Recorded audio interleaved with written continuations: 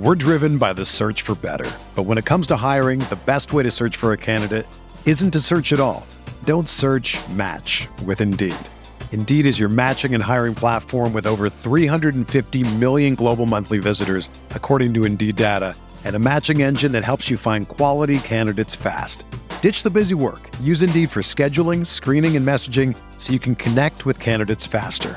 Leveraging over 140 million qualifications and preferences every day, Indeed's matching engine is constantly learning from your preferences, so the more you use Indeed, the better it gets. Join more than 3.5 million businesses worldwide that use Indeed to hire great talent fast. And listeners of this show will get a $75 sponsored job credit to get your jobs more visibility at Indeed.com/Blue Wire. Just go to Indeed.com/Blue Wire right now and support our show by saying that you heard about Indeed on this podcast. That's Indeed.com/Blue Wire. Terms and conditions apply. Need to hire? You need Indeed.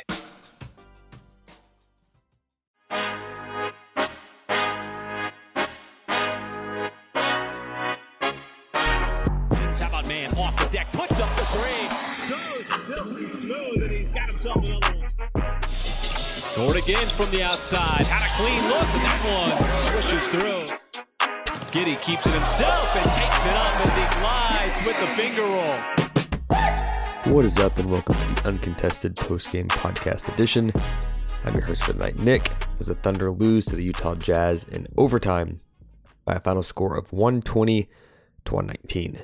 We are proudly a part of the Blue Wire Podcast Network and dailythunder.com.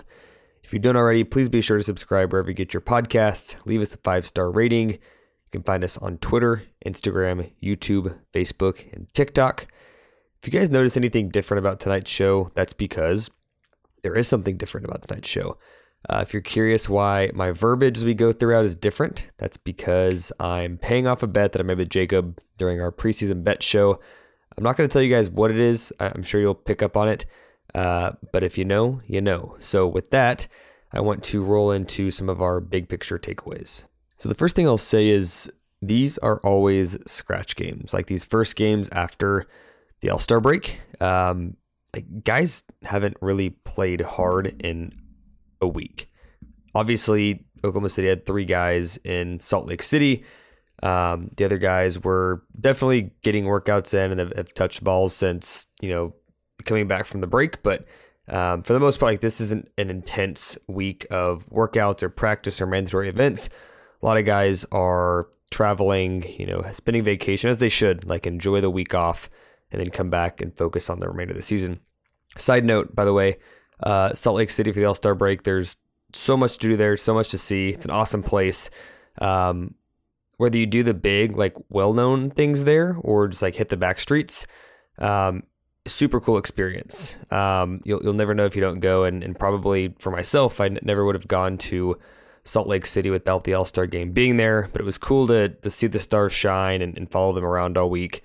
It's a cool place. They say it gets colder by Monday morning when I was leaving Salt Lake City. I was like, I need to get out of here. I need to go back to warmer weather down south. And in fact, just a couple of days after Salt Lake City, after I left Salt Lake City, got a ton of snow, got lucky. If you're bundled up now, would have been unbearable just days later, but got out of there in time. I think if the All-Star break would have happened a couple of days later, it may have been canceled. They got 2 to 3 feet of snow. But cold aside, during the daylight hours when the sun was shining, it was, very, very good weather. You could walk around. I actually walked 12 miles on the trip because it's all downtown and there's a whole bunch of stuff to do. Never had to catch an Uber other than after the games when the temperature dropped below the threshold that I'm willing to walk in. But during the daylight, great weather, super cool place. Loved it overall. So again, first takeaway is just this is a scratch game. Win or lose, that's my take. If SGA would have hit the game winner in this one, I would have said, yeah, this is still a scratch game. Both teams came in pretty rusty, and it was actually a pretty dull game for the most part. Guys were missing shots, and it wasn't a high-scoring, high-flying game. Even with overtime, the winner of this game had 120 points, and a lot of times in overtime games, you'll see point totals higher than that. Second takeaway, one of the few games where we see Josh look flustered. And in a variety of ways, like decision making, missing shots, visibly being frustrated. Josh is a guy that we have to take into account, like he's a 20-year-old. But nonetheless, he's a guy that's normally pretty level-headed, doesn't make a ton of mistakes, makes the gimmies. And tonight it was like the perfect storm. Like some nights we see maybe he's not hitting shots, but he's distributing well, or maybe he's making a few bonehead mistakes and turning the ball over, but he's scoring at a high rate, like, and the ball's in his hands more often.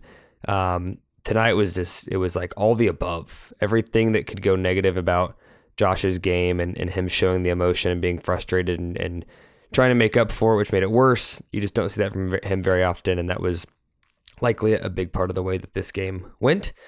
Takeaway 3, the team goes as Shea goes, especially with the front court rotation. It's pretty thin, so they're still really leaning on him. I don't know, like when Shea was off the court, the team didn't look the same. In the first half especially, like Shea was really carrying the team. And this happens a lot with Shea. It's a young team, the youngest team in NBA history. And Shea's an all-star level player. A lot of times Shea is quite literally the offense, and that was the case tonight for the most part. There was guys that contributed and guys that had, really, really good stints offensively, but truly he was a guy that if he hadn't had the spark he had early on and didn't score the way he did, this team would have been in a bad place against Utah.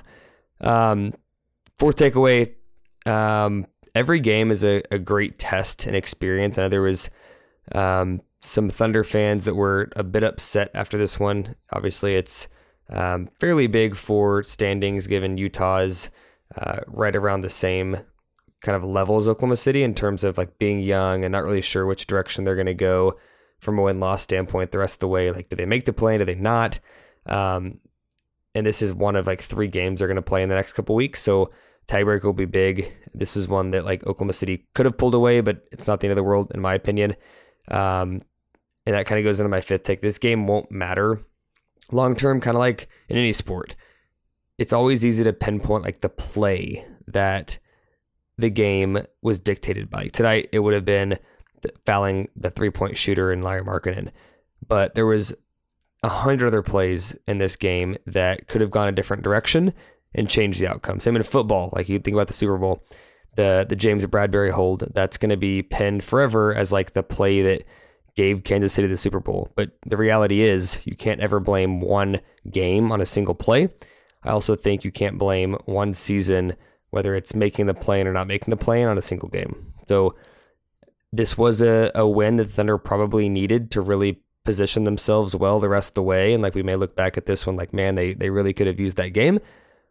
But there's also 81 other games in a season that could have gone one way or the other. There's games that Thunder won this season that they should not have. There's games they've lost they should not have. So in the grand scheme of things, like this game won't matter long-term this season. It also won't matter at all by next season. Like when this team is gunning for the 5 or 6 seed in the West next year, when Chet's in the lineup and they've added some more talent, like no one's going to look back at this Utah game on February 23rd and say, man, that game is still irking me. So what's wrong with taking a loss here? It's not the end of the world. I don't think it's a huge deal. It would have been a big win to have, but I'm certainly not going to lose sleep over it. As it relates to the live flow of the game and getting more detailed, like again, it was a really fun game despite the loss. So in terms of the game, it was a slow start. That rust is expected. I talked about this at the top of the show. These guys haven't been playing high-level basketball for a week now. Oklahoma City started 0 of 8 from deep. She just wasn't falling for them tonight. That deep ball just was not there. Clarkson was a spark plug for Utah early on. That's kind of what he does. He's a bucket getter. But SGA pretty much carried the Thunder through the first quarter. He was a double-digit scorer. Oklahoma City only scored 26 or 28 points at the end of the first quarter, and it was just low scoring from both sides. Quarter 2 is pretty back and forth early in the second. It was a really low-scoring game, which again, despite the rust, didn't make sense given the rosters and how many scores are on both teams. I kind of figured it'd be a higher-scoring game, even though they hadn't played in a bit. The Thunder clips 40 points with just like 4 minutes left in Q2 to give you a sense of how dull the game was early on. Oklahoma City went up as much as 5 points midway through that second quarter extended their lead to 9 by halftime, but they'd only knocked down 3 triples at half, and they had taken 18. So kind of surprising they were up by as much as they were, given the 3-point shooting struggles, and this is obviously a 3-point shooting league. And at half, outside of SGA, who had 18 points, no other member of the Thunder had even 7. Side note, I don't know if anybody watched the Jazz broadcast tonight. It was like a grainy, like a satellite picture. At times, I don't know, maybe it was my internet that was going in and out, but the Jazz broadcast was not the greatest. Halftime, 55-46, Thunder lead. Jazz started the second half on fire, just hit the ground running, fed to the rules. They pull within 2 in the last few minutes of the quarter. Shea had a play where he had guys falling over, which was probably the play of the game. I'm sure if you're on social media, you saw it. Shea just has guys on ice skate. Like, when he gets to that kind of secondary level, the mid-range area, he's so patient, but he's also so shifty, and it's just awesome to see the way he scores the ball in such a crafty way. Oklahoma City really lacked the paint presence in the third quarter. That was one of the big takeaways there, but it was a resilient close to the quarter by the Thunder. Utah got really, really close to tying it there in the third, and the Thunder extended their lead and showed some fight back there. J-Dub wasn't his best game ever, like really was kind of an underwhelming game from him, but he always looks comfortable. He had the Lowry assignment tonight for most of the game, so like props to him for what he did do. Some rookies look like they're drowning, Dub's out there like, might as well swim. Just continue to be impressed by him and what he's done, and in my eyes, he's a pretty clear first team all-rookie kind of guy. But in the third quarter, Oklahoma City was up 86-78. Fourth quarter, again, started pretty ugly for both teams. Lauri Markkanen was really the guy that turned this game around for Utah. He had 9 straight points at a given time for Utah there in the fourth quarter. SGA checked in with 6 minutes and 30 seconds left, and it was 93-89 when he did check in. Just a couple minutes later, like at the 4.5 minute mark, tie game at 95. Game was getting really, really physical there in the fourth quarter. I think guys were starting to really, really get down to the wire and want this win. Water's warm. Like these guys just fought. Like it was a game where two teams that you could argue might be too young or too inexperienced to make the play in, and maybe the rest of the season they try, but if they don't make it, they have like an excuse for it. Both these teams really, really, really wanted it tonight, which is impressive to see. But Kenny Hustle, late fourth quarter, this game probably doesn't go to overtime without him. When it was tied 95-95, he had 5 straight points to put the Thunder up 100-95. Jazz ended up tying it at 100 all. Kenny hits another 3 to put the Thunder up 103-100. Markkanen ties it right back up, 30-45 seconds later at 104-104. It's 106-104 with 17.7 seconds left. So the Thunder up 2. Jazz called timeout kind of in the middle of a THT drive, which is an interesting time to call a timeout. So the Jazz have the ball, with 1 shot left, but there's still going to be time on the shot clock. Walker Kessler gets a rebound, puts it back up. I thought it was going to be a jump ball, but nonetheless, he gets the layup to go, ties it at 106 with 4.6 seconds left. Isaiah Joe takes the final shot. It was actually a crafty shot. Like it was a layup, but he went up and under and tried using the rim to essentially act as a shield to Walker Kessler, but Kessler still got there, blocks Joe. It was his 7th block of the night, which is wildly impressive going into overtime. And it was 106-106 at the end of regulation. I won't go through every back and forth play of overtime. It was actually a pretty exciting overtime. Lauri Markkanen, man, like he's going to get paid his next deal. I know we all got to see him on All-Star Weekend, and he's this kind of like 7-footer that can do a little bit of everything tonight. Like if you guys are not believers of Markkanen, go watch this game. There was just times on the stretch where it looked like there was just lapses in defense, judging by the hole in the defense, but it was just like he couldn't be stopped. We're driven by the search for better. But when it comes to hiring, the best way to search for a candidate isn't to search at all. Don't search, match with Indeed. Indeed is your matching and hiring platform with over 350 million global monthly visitors, according to Indeed data, and a matching engine that helps you find quality candidates fast. Ditch the busy work. Use Indeed for scheduling, screening, and messaging so you can connect with candidates faster. Leveraging over 140 million qualifications and preferences every day, Indeed's matching engine is constantly learning from your preferences, so the more you use Indeed, the better it gets. Join more than 3.5 million businesses worldwide that use Indeed to hire great talent fast. And listeners of this show will get a $75 sponsored job credit to get your jobs more visibility at Indeed.com/Blue Wire. Just go to Indeed.com/Blue Wire right now and support our show by saying that you heard about Indeed on this podcast. That's Indeed.com/Blue Wire. Terms and conditions apply. Need to hire? You need Indeed.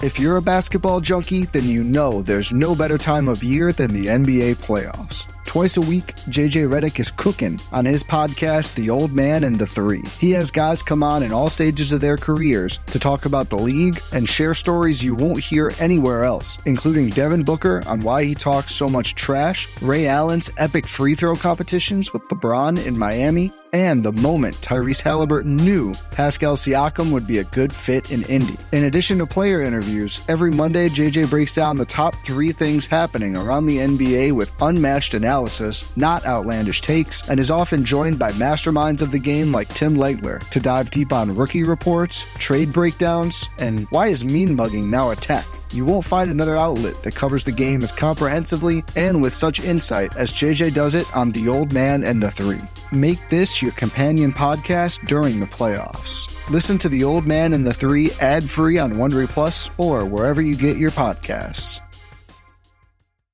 The Jazz end up winning this game, like I said, 120-119. SGA had a chance to win the game, and man, he almost did it. It rattled out at the end. It was a kind of a mid-range jumper that he intentionally put off the glass, and it rattled out. But again, like, your brain tells you this was a big deal. Your head tells you the same thing, but like, don't ever think this game. The Thunder are playing the second night of a back-to-back tomorrow against the Phoenix Suns, and history tells you second night of a back-to-back following an overtime game against a really good team likely means another loss, but we've seen time and time again from this Thunder team and from the NBA in general, like, anything can happen, like truly anything can happen, and I wouldn't automatically write off tomorrow night's game as a loss against the Suns by any means. If you follow us on Twitter, you've already seen it, but our uncontested player of the game, no surprise, goes to SGA. Hey, now you're an all-star. Had 39, 8, and 7 tonight. Did miss some crucial free throws down the stretch, but again, the Thunder would not have been in that game without him. He's one of the best players in the world, and his play tonight was just spectacular. But the Meteor Men beg to differ. What a concept. SGA is the face of this franchise, and I think he obviously will be for a long, long time, even if, Chet ends up being a star and Oklahoma City grabs another solid pick in the upcoming draft. Like, he's just so good right now that I don't see a world where he's not like a first or second option. The Thunder contending again. To wrap things up here, a couple of Twitter questions. I think it's important to touch on some of these because they were all pretty thematic for the most part. And when I say thematic, I mean like angry / sad about the game in general. And I think there's some like things we probably should conceptualize as we think about this game as a whole. First Twitter question. A lot of these came via DM. Is the season over? Is a question. No, obviously. Somebody much smarter than me, I'm kind of dumb, but once told me that, think big picture, don't overthink the moment. This time next week, the Thunder could be on a 3-game win streak, and this Jazz game could mean nothing. Like I said, every NBA team wins games they shouldn't and loses games that they shouldn't lose. So you got to move forward. That's exactly what's going to happen with this Thunder team and the culture they've built. It's like a 0-0 clean slate. They're not going to carry this game into tomorrow. So just don't overthink the moment. Another question, kind of touched on this, but the question was, this says OT screws us for Phoenix, right? I think what they're asking is, does playing an overtime game, 24 hours before you have a game against the Suns, guarantee a loss? No. And the second part of their question says, can the Thunder afford 2 losses? Yeah, they can definitely afford 2 losses. Like, losing 2 games right at the All-Star break makes it a lot harder to make the play-in longer term. Like, we're talking, 20-something games remaining the rest of this season. So losing 2 is significant, like 10% of your schedule. But again, like, things change quickly. As easily as you lose 2 in a row, you can win 2 in a row. So I don't think tonight was a season-ending loss. Actually, I know it's not a season-ending loss by just simple math.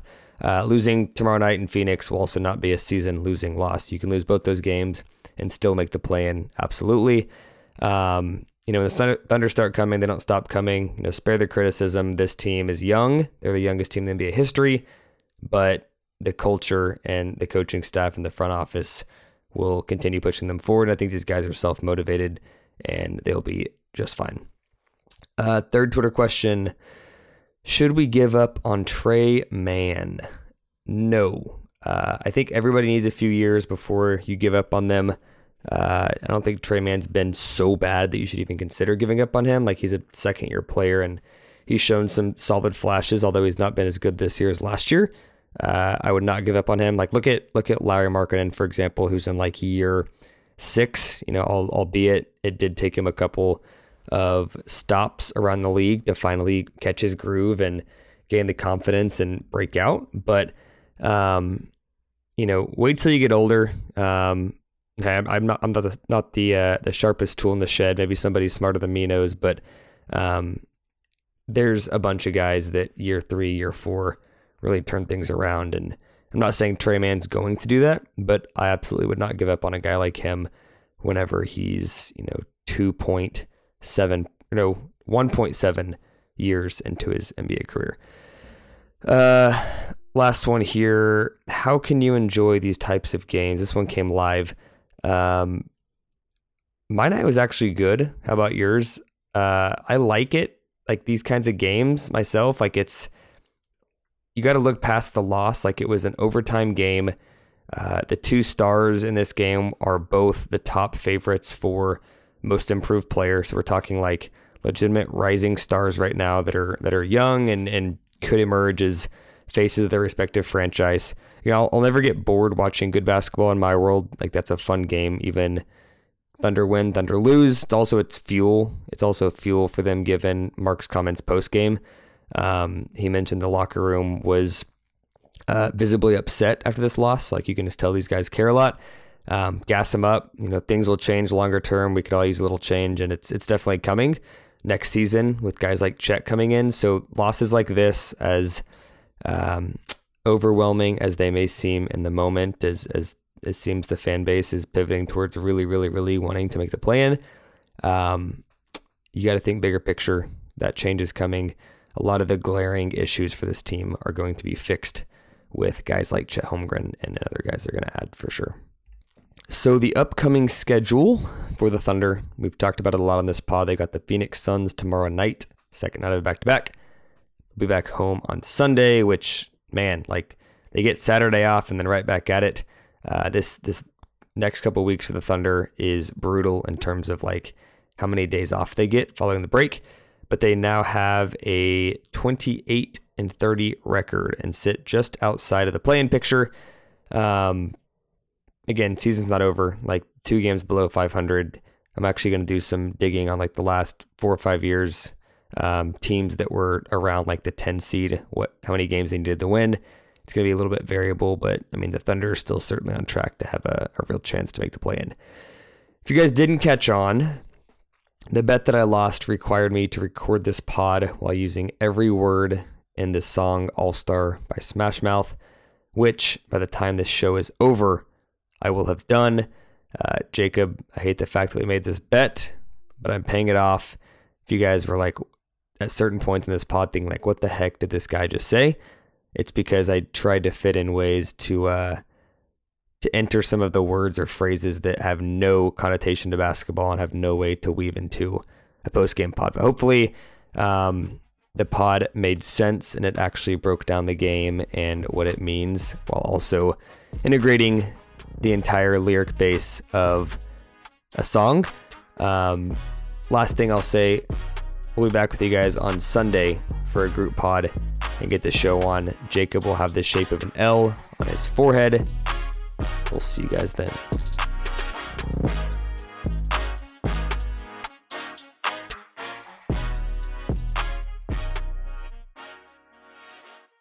Everyone is talking about magnesium. It's all you hear about. But why? What do we know about magnesium?